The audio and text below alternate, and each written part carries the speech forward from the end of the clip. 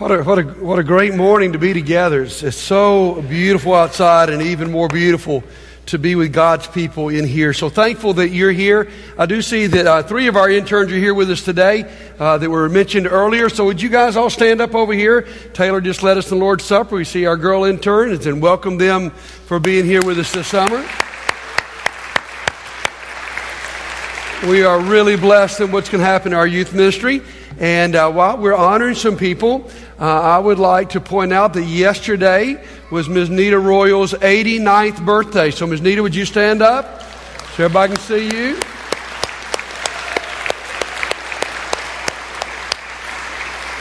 Ms.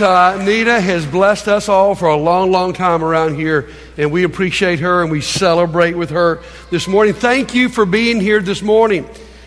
Today we come to the end of our Revolution series. We'll probably do some more messages this summer out of the book of Acts. But right now I want to draw this to an end. Summer's upon us, and you can already tell people are beginning to travel. But the cool thing about summer is that we're going to have more free time than we have during the year. And as we close this series out, I'd like us to just have a little talk together. I'd like to call this maybe just a little heart-to-heart talk. If you're our guest today, understand that, hey, we just want to be open and honest in this church and be everything that we can be. And so I want to, before we get back in the text, have your Bible, might go and open up to Acts chapter 1. I just want to talk to you from my heart just for a moment. It's been so exciting over the last few months to be reading through the book of Acts. But in another way, it's been very disconcerting, because as I read Acts, frankly, I recognize how far I am from that, how far we are from Acts. In our movement, we've said for years and years to years that we want to be the church in the Bible, the church that Jesus dreamed about. I like that. I think that's right. And yet, as we open the book of Acts, we see so many areas that we don't replicate what was going on there. Their prayer life, their intensity of power with the Holy Spirit, the way they spread the gospel everywhere they went. It's just amazing. And so this morning I want to challenge us as a church. There's been a feeling I've had for months. I've not really said anything about it until a few of you have come to me and said some of the same words that I was feeling, is that maybe something's missing in our church right now. That some sense of, we probably in secular terms would say momentum, or some sense of excitement is just not quite there. I don't know exactly how to quantify that. That's a feeling. I know some of you feel that way. Some of you may not. But I do know some things. I do believe some things. We're not reaching near the amount of people we ought to be reaching. We're not keeping near the amount of people that we ought to be keeping. I know every church loses people, but we're losing too many people out the back door. We're losing, frankly, too many of our children who walk away from the Lord. And we're not serving to the extent we ought to serve. A church this size shouldn't constantly, every week, be scrambling to find people to serve, whether it's a greeter or a nursery worker or children's class teacher, or you name it. And there's some things that you just go, that's not the way it would be if we were convicted like the people are we've been reading about in the book of Acts. Now let me say this. It's easy to go, come on, buddy, you're just being a little hypersensitive now. Let's just be okay because this is a really, really good church. And it is. Let me make this plain. Things go on in this church every Sunday that are amazing. God is always moving. There's always someone's life being changed, someone's marriage being saved, someone being brought out of a life of drugs into a life of sobriety and a life in Jesus Christ. So I'm not discounting that. And I could say to you, I get to go preach at a lot of different churches around our fellowship. And I would just be frank with you. I don't go to any church that I go, wow, this is so much better than Landmark. In fact, I don't think I go to many churches that I think are as good as Landmark, if I can be honest. But here's what I want to say to you.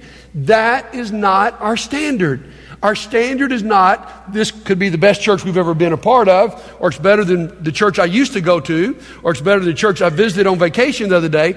Our standard is, we want to be the church that Jesus dreamed about, that Jesus gave his blood. And let's just be frank, we're not measuring up in those areas.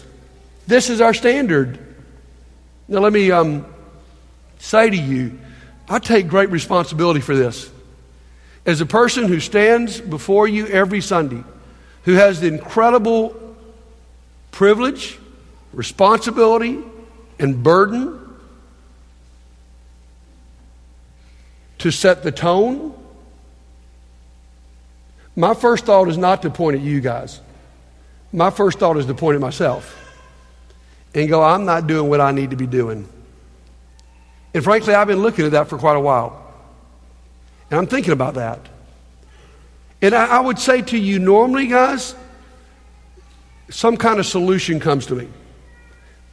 I read the books, I go to the conferences, I try to consult with people of churches, that are really blowing and going and go, what is the secret? And lots of times you do that and you go, here's what we're missing. Here's what we need to do. Let me come in this Sunday morning and I'm going to give you 5 steps of us being the church we ought to be.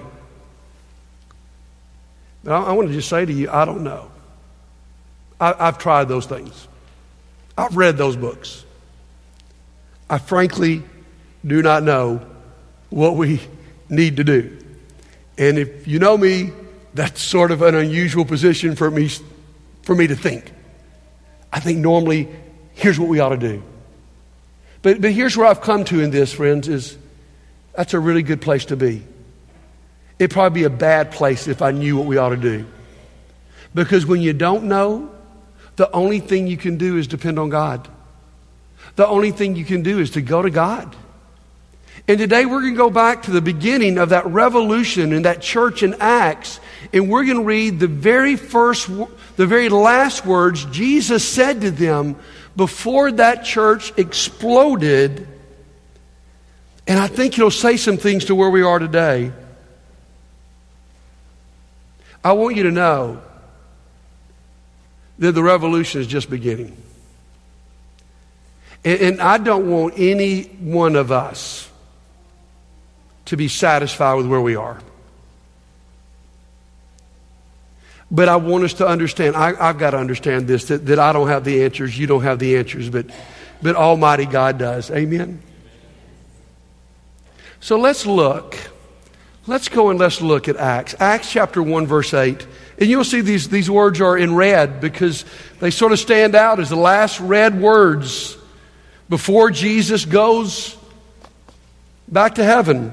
In context-wise, the disciples are upset again because Jesus is about to leave.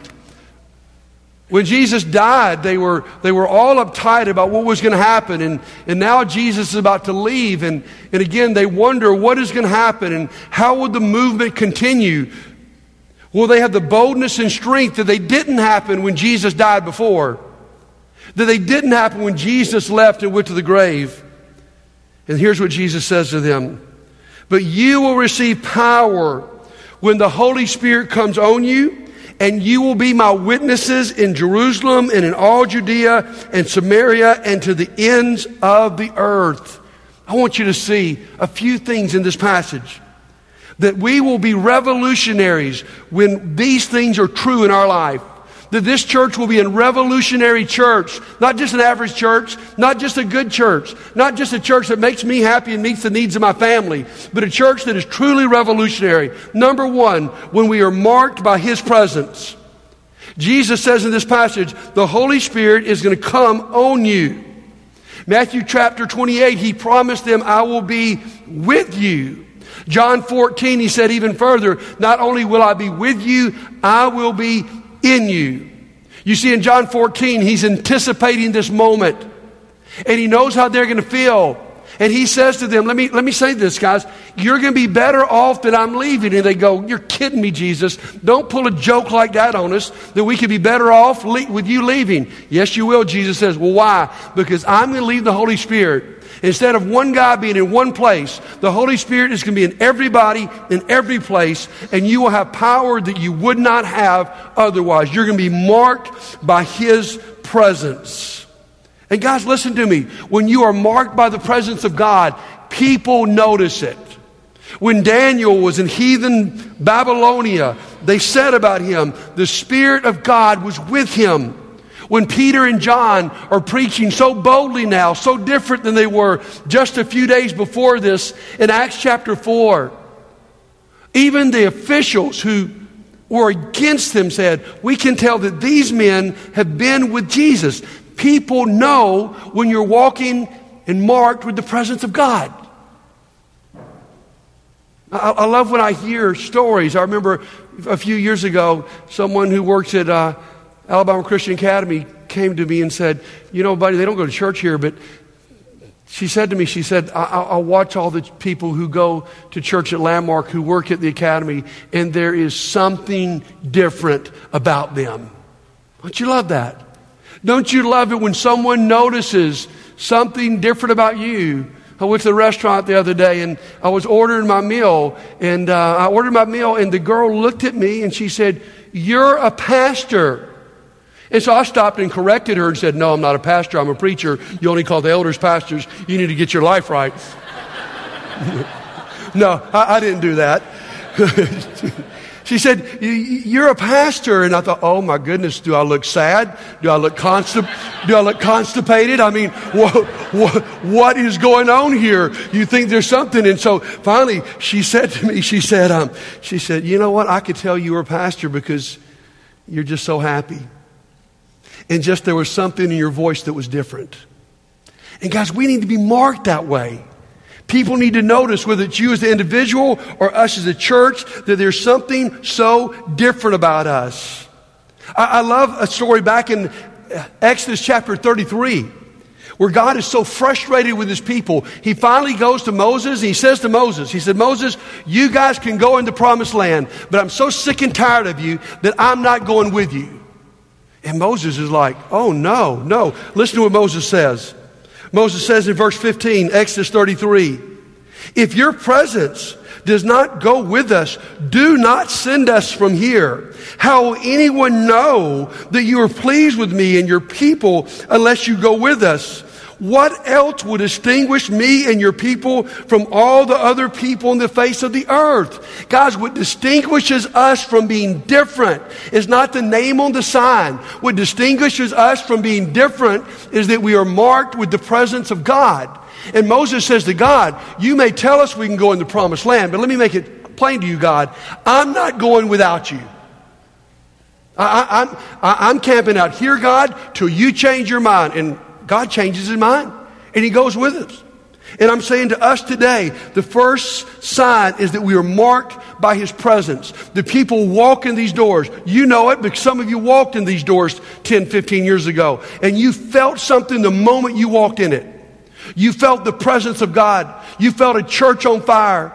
You felt people that cared like you hadn't met. We're marked by His presence. Number two, if we go back to Acts chapter 1, is Jesus saying that they were walking in power. They were walking in His power. He says, I'm leaving you and you're going to receive power. Understand this. With the presence of God comes the power of God. And when you have the power of God, you can do things you couldn't do otherwise. Did you hear that? When you have the presence of God, you have the power of God, you can do things that you couldn't do. When we have the presence of God and the power of God, we as a church can do things that are unexplainable without God. You ever tried to do something you couldn't do? I was listening to a friend of mine a few weeks ago preach, Dave Clayton. He preaches for the Ethos Church in Nashville. And he's just a young guy, but so on fire for God, just inspires me. And he was talking about when he was a teenager, he played sports. And at their school, they had what they call max night. And they would gather at the school, and all the athletes would be in the gym, and they would max out on their weight. And so everybody's watching him. And he's a skinny ninth grader. And so he goes out there, and he knows everybody's watching, so he puts more weight on the bars than he's ever put in his life. And he's been walking with the Lord for a long time, so he begins to pray to God, God, if ever I need you, it's right now. Lord, if ever I need you to come through, man, I'm in front of the whole school. I mean, if I could lift this, God, I'm not asking for 5 reps. I just want 1 rep. Just let it come down and come back up, and I'll give you all the glory. And so he brings the weight down. It comes down to his chest. And man, he thinks, God is going to come through. And all of a sudden, something comes through, and he lifts the weight. And he thinks, wow. Until he looks over him, and there's an 8th grade girl who plays on the soccer team that has walked over and helped lift the weights. He could do what he couldn't do without the presence of somebody else. And guys, that's us and the Holy Spirit. We can do things we can't do when the Holy Spirit is in our lives. Listen to me. Too much of what we do around here right now is explainable. We can explain it because we've got good people, we've got incredible elders, we've got a talented staff. That's nice.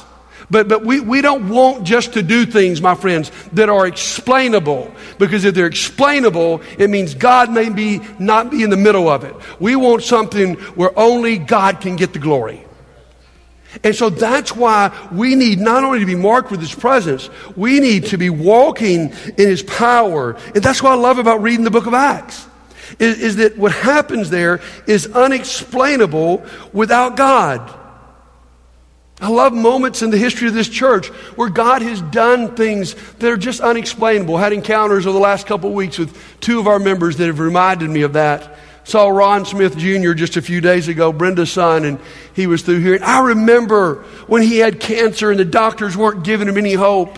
And the elders of this church prayed over him and anointed him with oil. And he went to the doctor and it was gone. And the doctor had no explanation. I saw Linda Dunham not too long ago. And I can remember the Sunday where God moved in here in such a powerful way.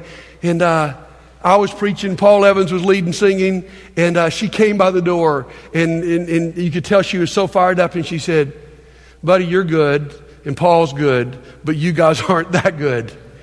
It could only be God. And guys, what we need to stretch ourselves. See, often, guys, we're not willing to put ourselves out there. We're not willing to max out because we're sort of afraid maybe God won't come through. But listen to me. The only way we're going to find out if God is who He is and God is going to give us the power He's promised us is if we put ourselves out there beyond what you and I could do when we begin to do things that are unexplainable on our own power. Can I ask you, what are we doing as a church, or what will we do as a church that can only be explained by the power of God? So marked by His presence, walking in His power. Then one more thing I see out of that verse. They were captured by His purposes. He says, this thing's gonna explode. People are going to notice the presence of God. You're going to have a power you've never had.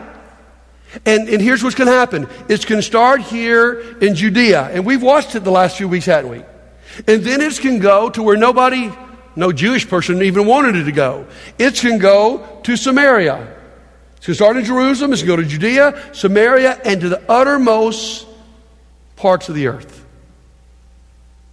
It's going to explode because these people were captured by His purposes.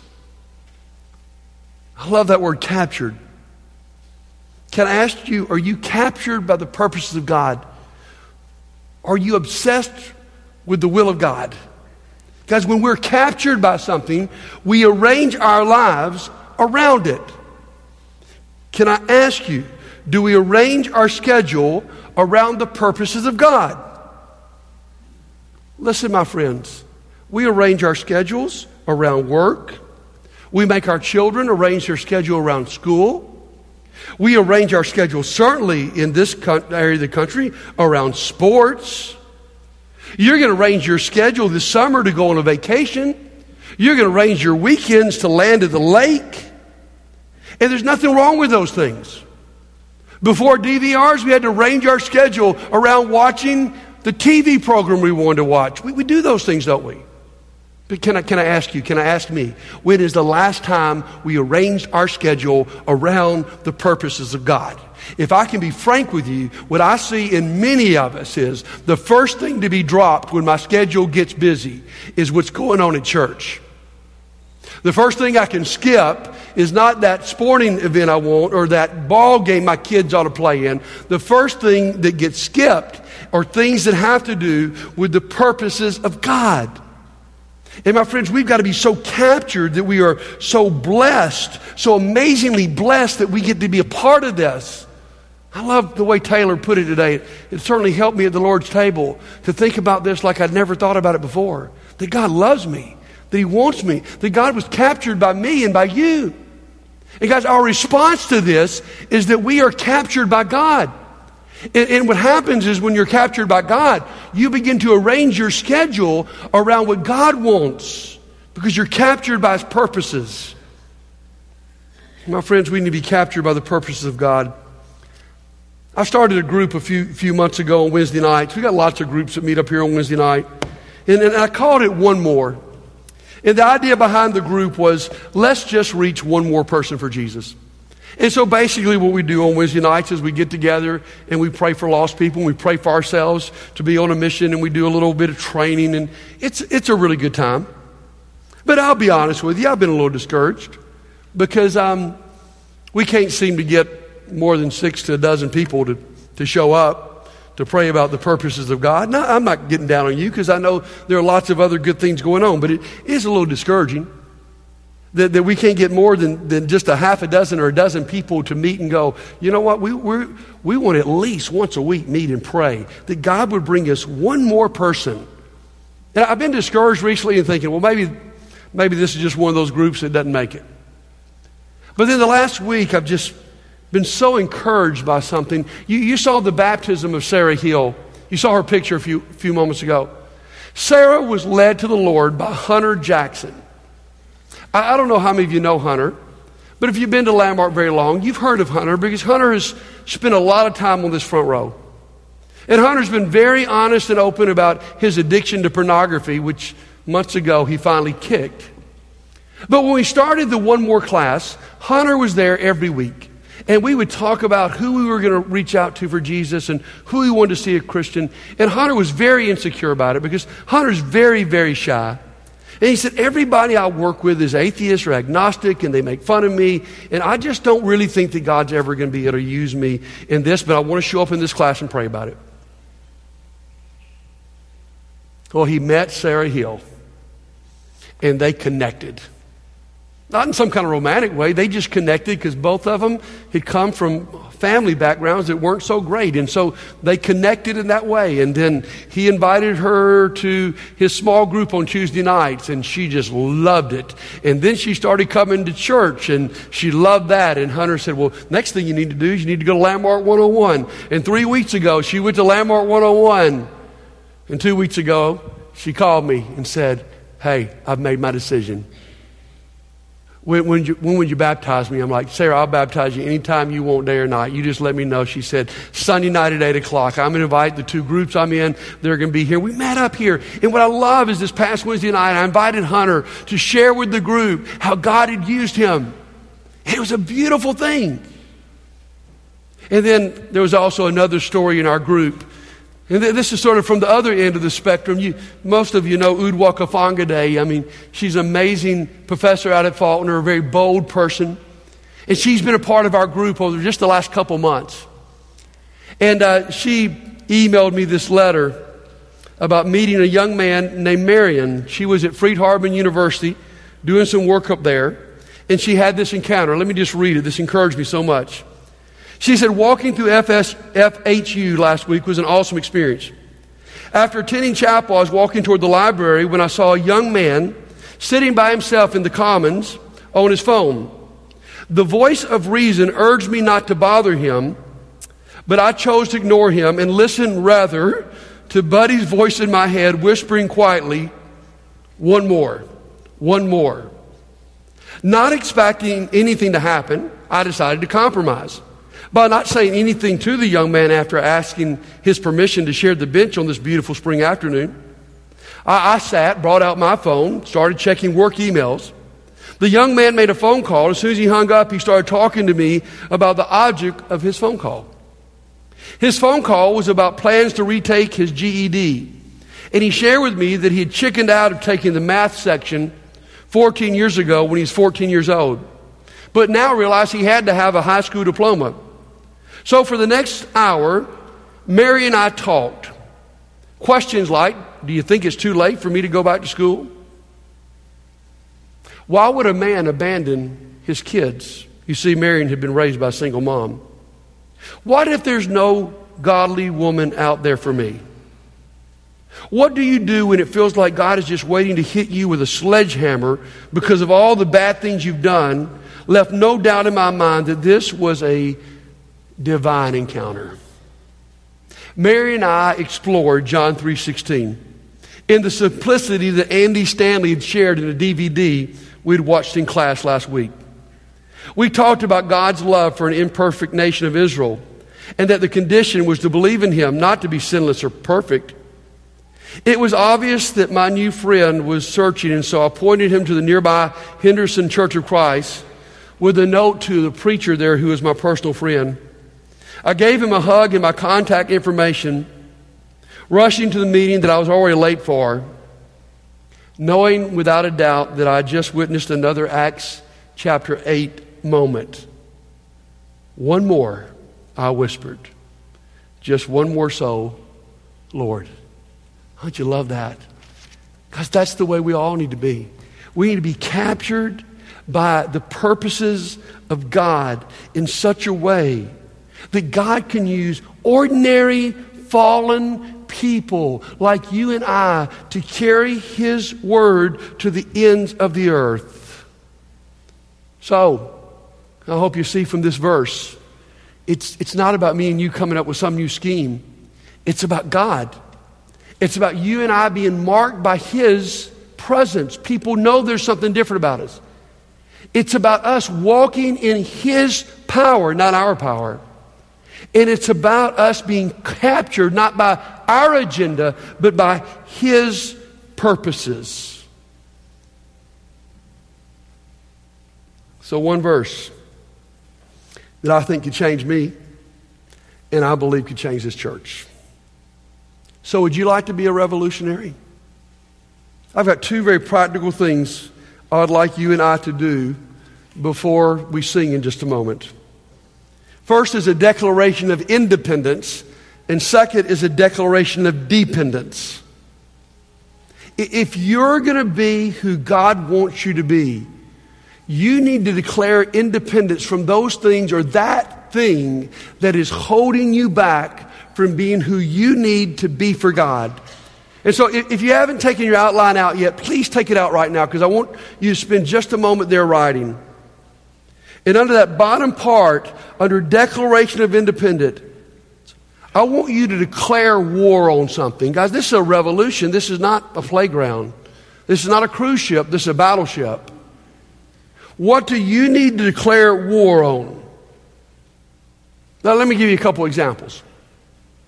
I think many of us, maybe as a church, we need to declare war on complacency. You see, one problem with the church that, at least from the outside looking in, appears to be successful is we begin to be complacent with where we are. We think it's okay not to win that many people to Christ. We think it's okay for a few people to walk out the back door. We think it's okay. Gail Durden shared this quotation with our staff the other day that I liked so much. Declare war on complacency. You cannot change what you are willing to tolerate. So maybe complacency is what you need to declare war on. That's mine. Or here's another one. Mediocrity. Sometimes we're just okay. We're not real bad. We're not real good. We're just mediocre. And I love a quotation a friend shared with me yesterday. He sent me a message I was listening to. It was really good. But this was the line that stood out with me. My fear of mediocrity overcame my fear of the unknown. But what's he saying there? I was more afraid of being mediocre than I was afraid of stepping out on faith by God when I didn't know what was going to happen. Boy, I'm telling you, I was so glad I heard that yesterday, because all week I've been questioning myself about whether I should say what I said to you at the beginning of this sermon. Should I really say there's something missing? Should I really say I don't really have the answers?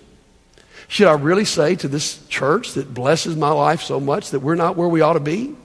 Should I say that? How's that going to come across? Are people going to be upset about that? Are they going to be negative about that? Or they can get defensive about that? Or you can think, who in the world do you think you are to say that? Guys, let me tell you, that quotation put me over the edge. I am more afraid of us being mediocre than I'm afraid of me walking off the unknown and to see what God's going to do in this church. And guys, so many of us are held back because we're so afraid. If I really stepped out for God, what would the people at work say? What would the people at my school say? If I really lived for God in this church and I didn't put up with complacency and lukewarmness in this church, what would it do? My friends, we need to be more afraid of mediocrity than we are afraid of walking into the unknown with God in His presence.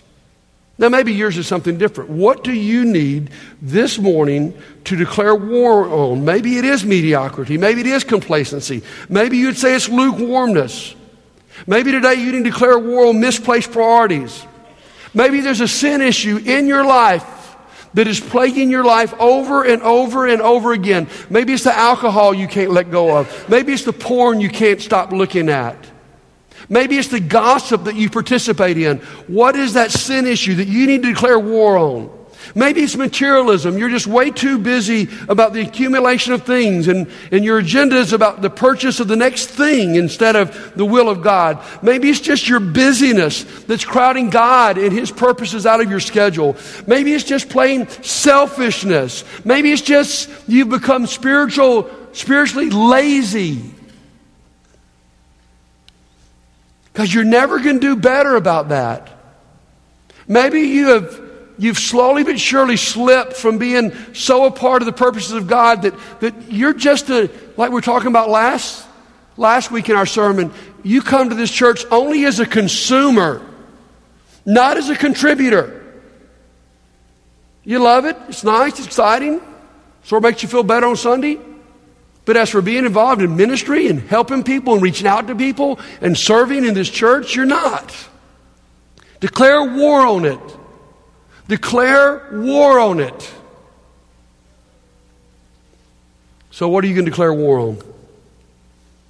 I hope you either write it down or you get it in your head, because if you don't declare war on it, it's not going to change. And we're not going to change.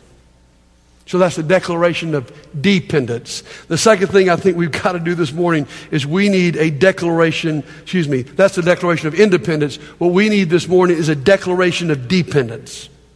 If I notice anything about what happens in Acts, it's about these people who are so, they've been so messed up. I mean, when Jesus dies, they run. They deny Him. When push comes to shove, they've been scared to death, but they have now been transformed by the Holy Spirit and the power of God. And they're walking in His presence. And they're powerful because they're dependent on Him.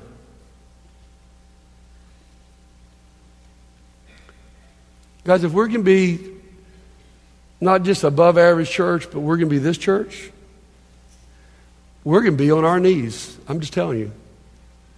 Declaring our dependence on Him. And I'm just going to say this. Till we get there, we're not going to get here. Did you hear that? Until we get there, we're not going to get here.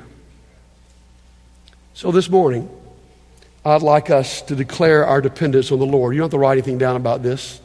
I'm going to ask you to participate in something. This may be a little uncomfortable. All of you may not be able to do it. But I want to invite all of us to get on our knees.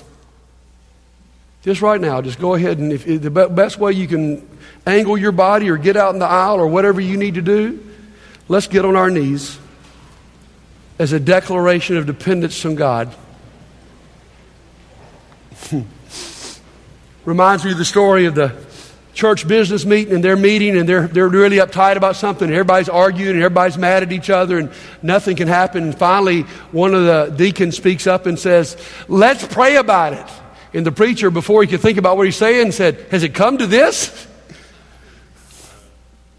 Let me say to you this morning, it has come to this. If we're going to be who we need to be, it's going to be because God is who He is. Amen? So let's pray together. God, as we get on our knees together, Lord, this is the most beautiful sight I've seen in this church in a long time. And Lord, I know there may be some who just physically can't do it, Lord, but are spiritually on their knees with us. And God, I pray, God, that you would be with us. Lord, I pray as Moses, Lord, we're not leaving this place without you. God, we can't go into the promised land without you, Father. We're not leaving. And maybe we've frustrated you, Lord. Maybe at times you've seen our lukewarmness and our complacency and our mediocrity, Lord, and you have removed your Spirit. Lord, I don't know. I really don't. But God, we say to you today, Lord, that we are completely dependent on you. That we will not move, God, until you move with us, Lord. God, and we don't know the answer, Lord. We thank you for all the great things that happen in this church. We thank you for the wonderful Spirit that exists in this church. But Lord, we know, if we're honest, we're not everything we ought to be, Lord. We're not on a mission like this early church. We're not seeing your power work the way it did there in the book of Acts, Lord. We are, people are not noticing that we're marked by your presence to the way that it ought to be, that people could just know there's something about us, that we're with you and that you're in us. And Lord, we want to be a part of a church, God, because we know, God, that you do it through your church. And Lord, we confess that there is no other organization, no secular organization, no Christian organization that has been called to do what your church has been called to do. And yet sometimes we give more time and effort to those organizations than we do to the one organization that's been called to do your will on this earth. So Lord, we want to be your church. Now, we're not talking about some kind of arrogant way, Lord. We're not talking about being sectarian, Lord. And that's not. We just want to be so marked by you that people don't even have to see the sign out front. They just, if they drive by this place, they know there's something special going on. And so, Father, we surrender to you, God. We are dependent. Lord, we don't know what we need to do. We don't know where we need to go. But, God, we trust you. We trust you, Lord. And we submit and we surrender our lives to you. And, Father, we ask you, we invite you. Father, whatever we just said we need to declare war on, God, we can only win that war with you. God, some of these things we've tried to battle on our own. We've been unsuccessful, God. But with you, Lord, we know that we can put those things behind us and that we can walk out of here independent of those things and dependent on you, Father, and that you could do things among us individually, among our family, among this church, in this community that could only be explained by your participation. Father, we want to be a part of the unexplainable. We confess that we are weak, that often we don't know what we're doing, and that we got to have you. And Lord, thank you for leading us to this point, because this is where we must be. So God, may the posture of our bodies be the posture of our hearts as we walk out of this place today. We pray in Jesus' name, amen. All right, see if you can get up. I'll make one more point, then we're going to sing. If today's the day you want to join the revolution, and you want to be born again, and you want to start your life all over again, and you want to be marked by the Holy Spirit, that's one of the great promises of baptism this morning, that you will be filled with the Holy Spirit. If today's the day you want to do that, do not delay. If today's the day that you need to become a revolutionary, because the truth is there's nothing really revolutionary about your life, then why don't you come today? You see, the book of Acts ends very abruptly. In fact, chapter 28 is the last chapter, and the last word in the book of Acts in the NIV is unhindered. but scholars say the word means unleashed. And it seems very purposeful that the writer of Acts, Luke, didn't end it on some note, didn't tie it up in some beautiful ribbon, didn't even give some kind of goodbye. He just abruptly ended it with that word unleashed. And I think his purpose was the book of Acts is not supposed to end. So may it begin again today, only by his power among his people. Let's stand and sing.